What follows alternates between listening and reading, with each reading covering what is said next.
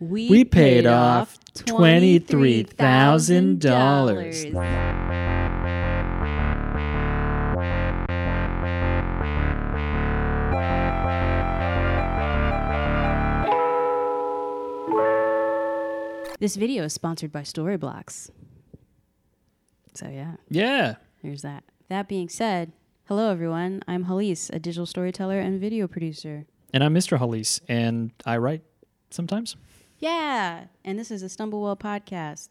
A couple that you know talking about relationship and life and other such things. Life's a journey. You're going to stumble through it. Why not stumble well with us? We're going to read y'all a short story written by... It's about a 7-minute read, and it's science fiction. Hang on to your gasps. Oh, yeah, that's a good idea.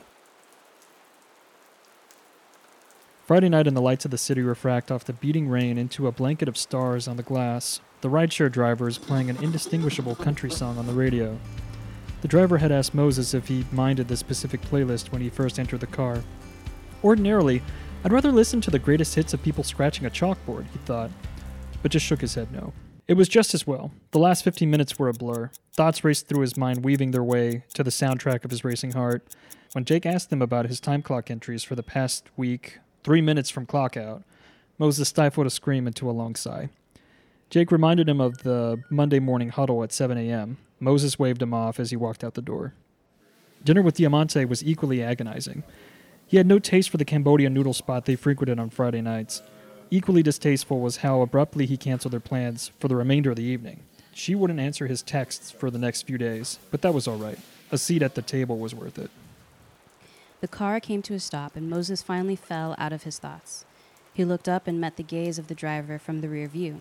The stereo belted out a chorus about the loss of tradition to some damn thing, and the driver blurted out, "You sure you got the right spot? There's not a lot here."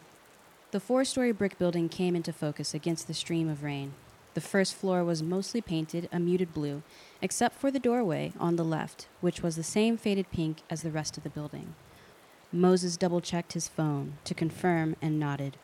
"Thanks." He stepped out into the rain and strode to the door, and he was the only thing that seemed to exist in that block. No stray animals, homeless, or even trash. While the adjoining buildings bore graffiti, Building 49 did not. Damn, this is actually pretty good. You can't interrupt the... I'm sorry, it's good. Just as the heat of impatience rose in his throat, he heard a latch from inside. He tried the handle, and the door opened to a dark entryway. He hesitated a moment, but knew a step or two in shadow was better than the downpour he waited in. He closed the door behind him and waited for his eyes to adjust. The smell of decay met his nose and mouth. Plaster peeled and fell from the walls, became airborne, and helped create the taste of moldy bread that clung to the back of his throat. Moses could see a thin stream of light from the direction of the stairs. They were his only option to progress, so he ascended. Each step groaned under his weight. More light fell from the second floor, and the air also changed. The air was light, and the scent of a woman's perfume helped purge the scent of the first floor. The walls were in no better condition, but the lights had been repaired. The sounds of a crowd came from the first door on the right, and he noticed it was ajar. The door was metal and heavy. Moses leaned his weight against it and stepped inside. As foreboding and unique the rest of the building was, the loft was renovated with stereotypical fashioning. The requisite exposed brick wall, wrought iron support beams, and exposed slats and 2x4s for the ceiling. Edison bulbs cast orange light down on the small crowd huddled in the middle of the room. Moses looked around a second longer and joined them. A duo of servers walked in from behind the counter, pushing a cart of metal cloches and laying them at regular intervals for the guests. Their job done, they quickly filed out. After a short pause, a man strode in. He was tall and fit, with combed-back blonde hair. He hesitated momentarily, and a smile crept across his face that finally erupted into a warm, baritone laugh. Welcome. To any of you with any doubt in your heart, allow me to welcome you to a seat at the table. Closer, please. I want to get to the reason I asked you all here this evening. I'm Clive, CEO, lead researcher, engineer, brand manager. Well, let's just say I do a lot here at Crux. Soft laughter again rose from the group. Now, Crux is in the business of lab-grown meat, or clean meat. Does anyone know what that is? Meat, but grown in a lab? Said a hawk-nosed 20-something woman from the edge of the bar.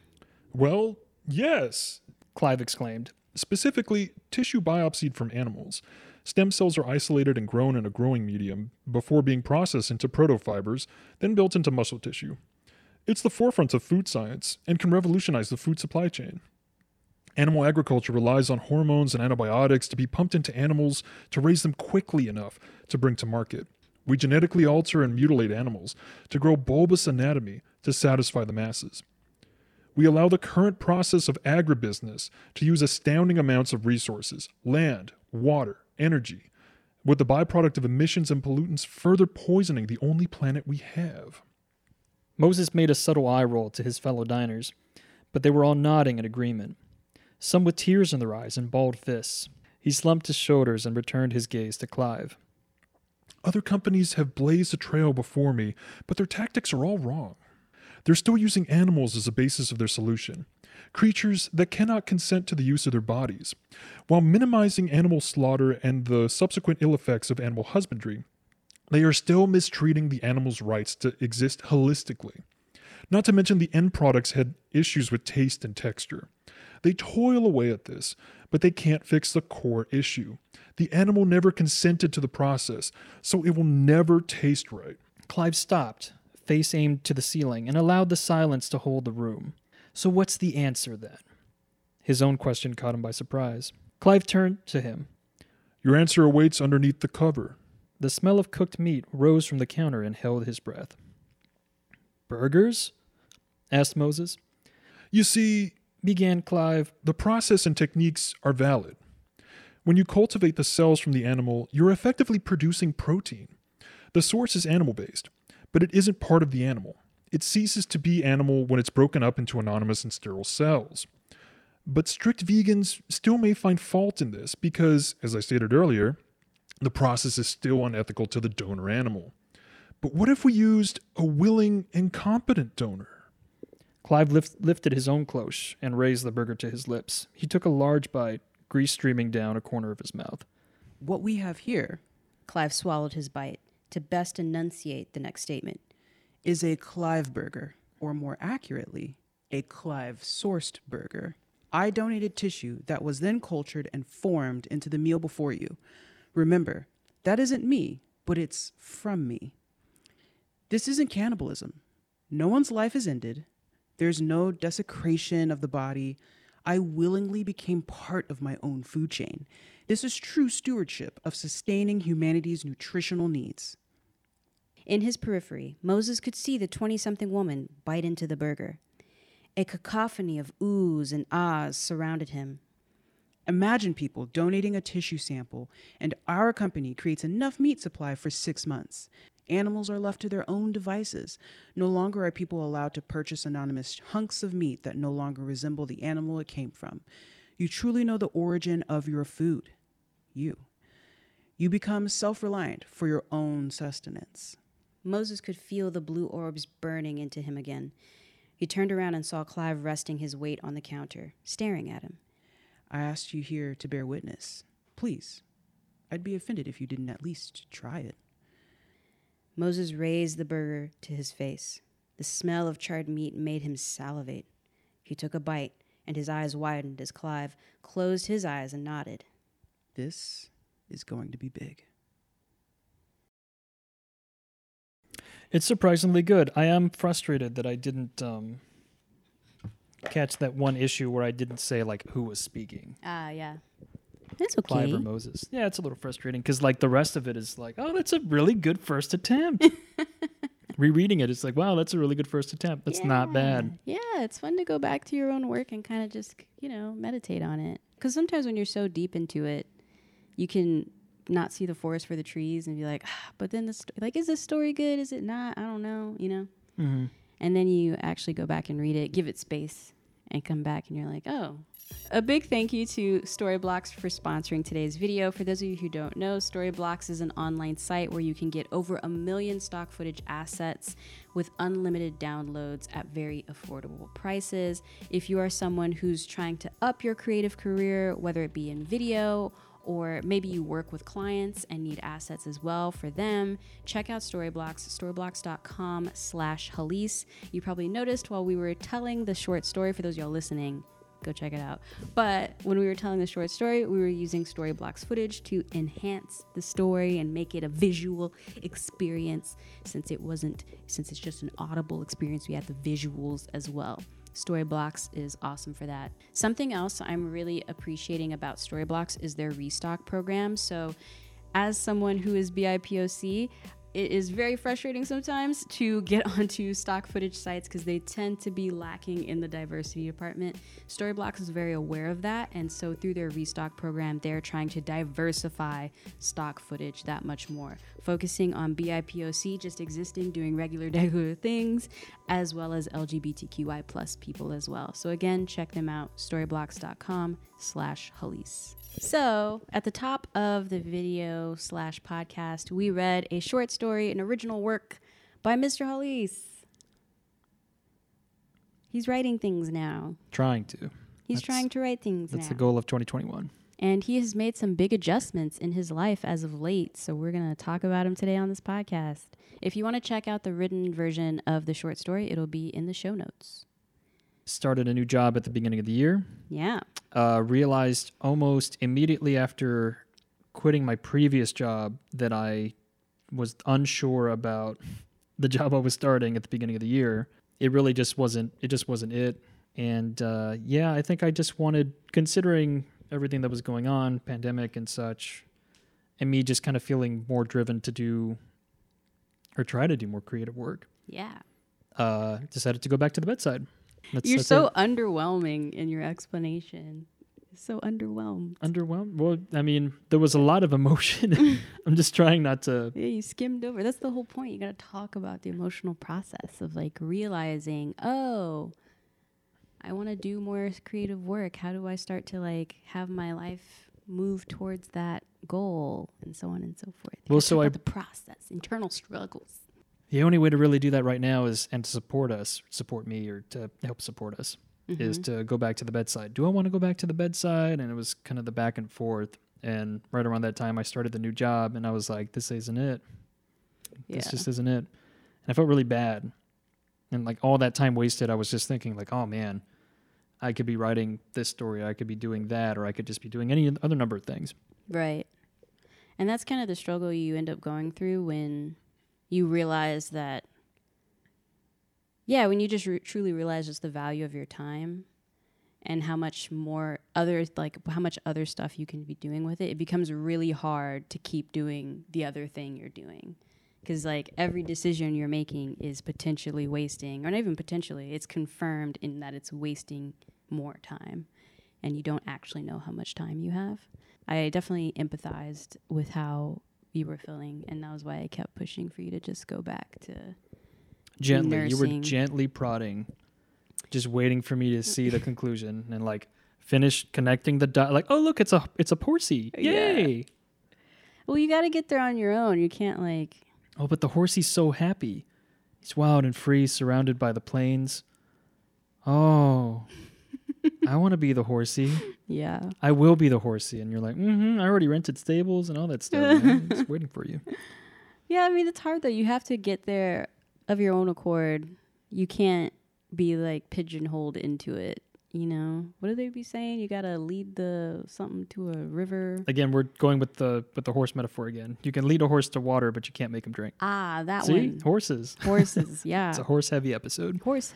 A very special horse-heavy episode. A horse is a horse, of course. Update number 1 of 2021. Mr. Halise is back at the bedside, but that is more so he can have the space, time to write more. And to actually have more of an impact, at the bedside. The hospitals are really feeling the brunt of this. Nurses are really feeling the brunt of this. And I feel like I haven't really paid my dues. So there's a part of that. Yeah. You feel a little called to go back a little bit. Like do your civic, not really civic duty, but just like I have the skill set and am able to help. So why am I not doing it? That sort of thing. Yeah, pretty much. Gotcha. So that too. But that was the first update, I guess. Yay. Update number 1. That second update. So at the beginning of 2020, pre-Panini Press. Oh, right. I remember this. Yeah, pre-Panini Press, we were talking about our goals to help or to start to really put huge dents in your student loans. So we could be debt-free, trying to do that debt-free style, like Belief in Fatherhood. We ended up paying off. This is your praise report. You should say it. No, you're proud of me. I'm happy I am to. very proud Yeah. of you, of Wanna us, say of it together? everyone. How much was it? And we won't be able to hear it. I know, but how much was it? We paid off $23,000. We paid off $23,000 It's a ton of money. loans in 2020. That's almost the it was so let me not hard. downplay it. Yeah. It's was like, so yeah. It's, But we did it. And our quality of life didn't suffer too much. I mean, it's just the burden of the student loans, but Balanced it out, figured y'all, it out. yeah, you can't make minimum payments. No. Like, not just with student loans. You can't make minimum payments with your mortgage. You can't make minimum payments for your credit cards. Anything where debt is associated, Up it. you need Up to it. Up it. pay more Pay into the principal. Make sure you're hitting that principal. when you can. It's when just when like, you can, for it's sure. hard. Yeah. So we ended up paying $23,000 last year in student loans. Really proud of us. I will say now this year again, you're going through a shift, all that kind of stuff. But Mr. Halis has already established like new goals for himself. So Which I haven't done in years past. new goals. So one of your, you tell them what your goal is for student loans. Let me not be I'm taking excited. up the combo. No, it's the same thing with you reading the story. I was like, you reading the story? I was just having a good time. It's like, yeah, I'm doing good things. 30,000. 30,000 is the goal this year. 30,000. Can we do it? Whether or not it is assisted by the federal government and the new Oh administration, man, that'd be so great. it's That would be so yeah. awesome. It don't matter so long as we get there. I'm okay with it. Dear God, please. So right now, our total student loan debt amount is 120.9. So like 120,900. Yeah, 120,900, down from 144. 144. We had a okay starter home to now use G-Wagon, right? That's what you said? Yeah, use G-Wagon. It's still like higher end Tesla. Yeah. But we're knocking it out one day at a time, slowly but surely, time after time. And it's great. That's all I wanted to say. I don't know.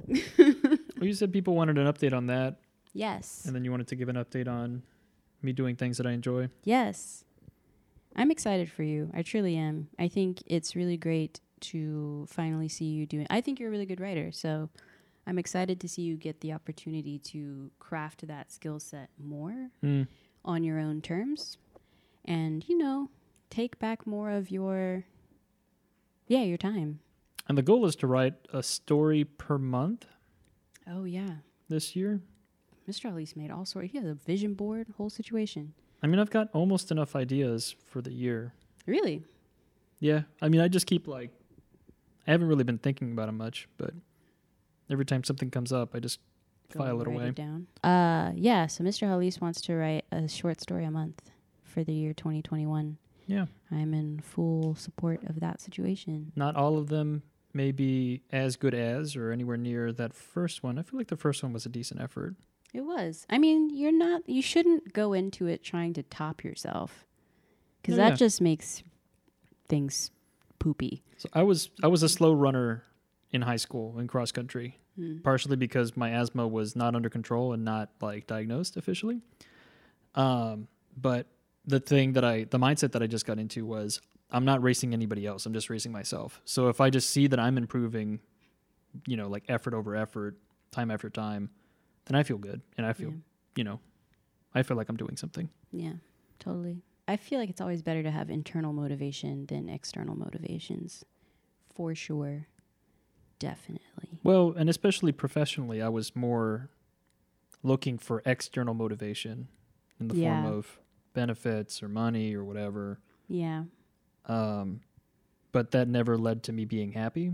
So maybe I can stay at a job for a prolonged period of time if I'm able to do the thing that I want to do.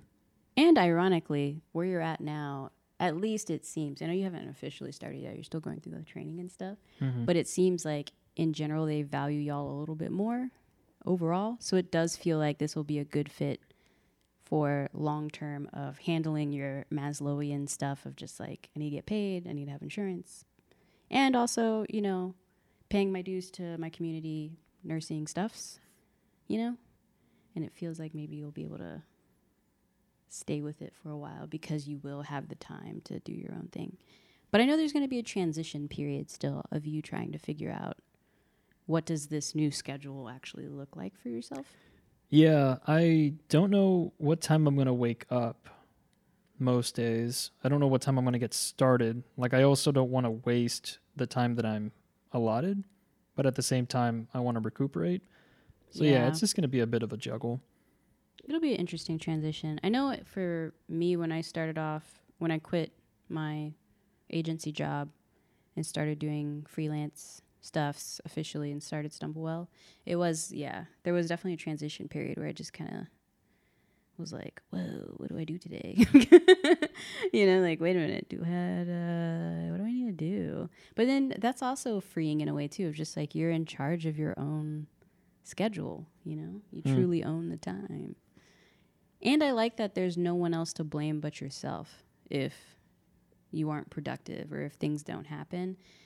That there's a beauty in that too. It's also very frustrating though, because you don't have anyone to blame, so you have to just be upset at yourself and do better. But I like it. I don't like relying on people. I do feel like the transition is it's coming from a place of privilege. Like, not a lot of people can transition jobs during this time. Yes. So, I mean, and then aside from that, if anybody can, like, professionally and or in nursing, like, you need to leave wherever you're at. If you feel like they're not valuing you, they're probably not. And you have to leave and then potentially come back for anybody to see your worth. Like, that's how it is. Yeah, and that's not even just, sorry, I just keep checking to make sure we're rolling on everything. And that's not even just in nursing. That's just professionally in general. There's so many other, like, people I've talked to professionally, whether it's like to help with resume things or all that kind of stuff. And they're like, oh yeah, you can get a 10%, 15% increase in pay if you just leave and go somewhere else for a little while.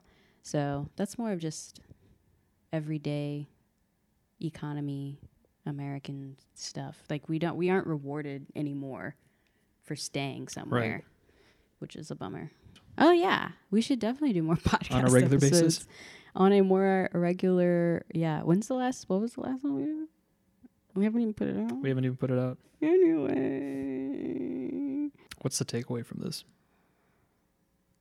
The takeaway is you only live once. Yeah, it's and never too late to make a change. That's a better, not cliche takeaway. It's never too late. As long as you're breathing, you still have time to at least try. And you might as well. I think this was an interview with Jim Carrey. He was doing some kind of like graduation speech thing, and I watched. If I find it, I'll link it in the show notes for y'all, because it's a good speech. But he talked about how his dad was in finance, but his dad was always like a super funny dude. So he like got his funnies, ha-has from his dad. And he said that his dad lost his job in finance. It was never something he really wanted to do, but it was something he was good at. It paid well, all this stuff. And Jim Carrey said, it was then I realized, oh, so you can fail at something you don't even like, so you might as well try the thing you actually want to do. And I was like, he gets it.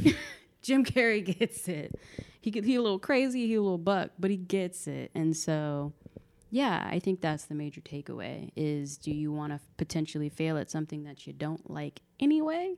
Or do you want to try to push and strive for the thing that you at least think you want to do? It's okay for that to change eventually. It's okay for your dreams to adjust a little bit as you age, but it's never too late to give it a try. I mean, I know you've been referencing Stephen King a lot in your writing journey so far. Mm-hmm. And yeah, I mean, when did It's the only writing book that I've read. Right. But it's like, think about, when did he officially get like worldly successful, you know? I'm pretty sure he was already kind of up there. Yeah, he may have been in his 30s. But I mean, he worked at a laundromat for a while. I mean, he worked any number of places. Yeah. But he was always holding a full-time job and then trying to do Do journalism or writing or whatever. Yeah. Just the journey doesn't need to be. The journey shouldn't. It probably shouldn't be sunshine and rose farts. You know, Unicorn farts. unicorn farts. I prefer roses. It's a very tangible visual. We all know what roses smell like. Yeah, but they don't fart.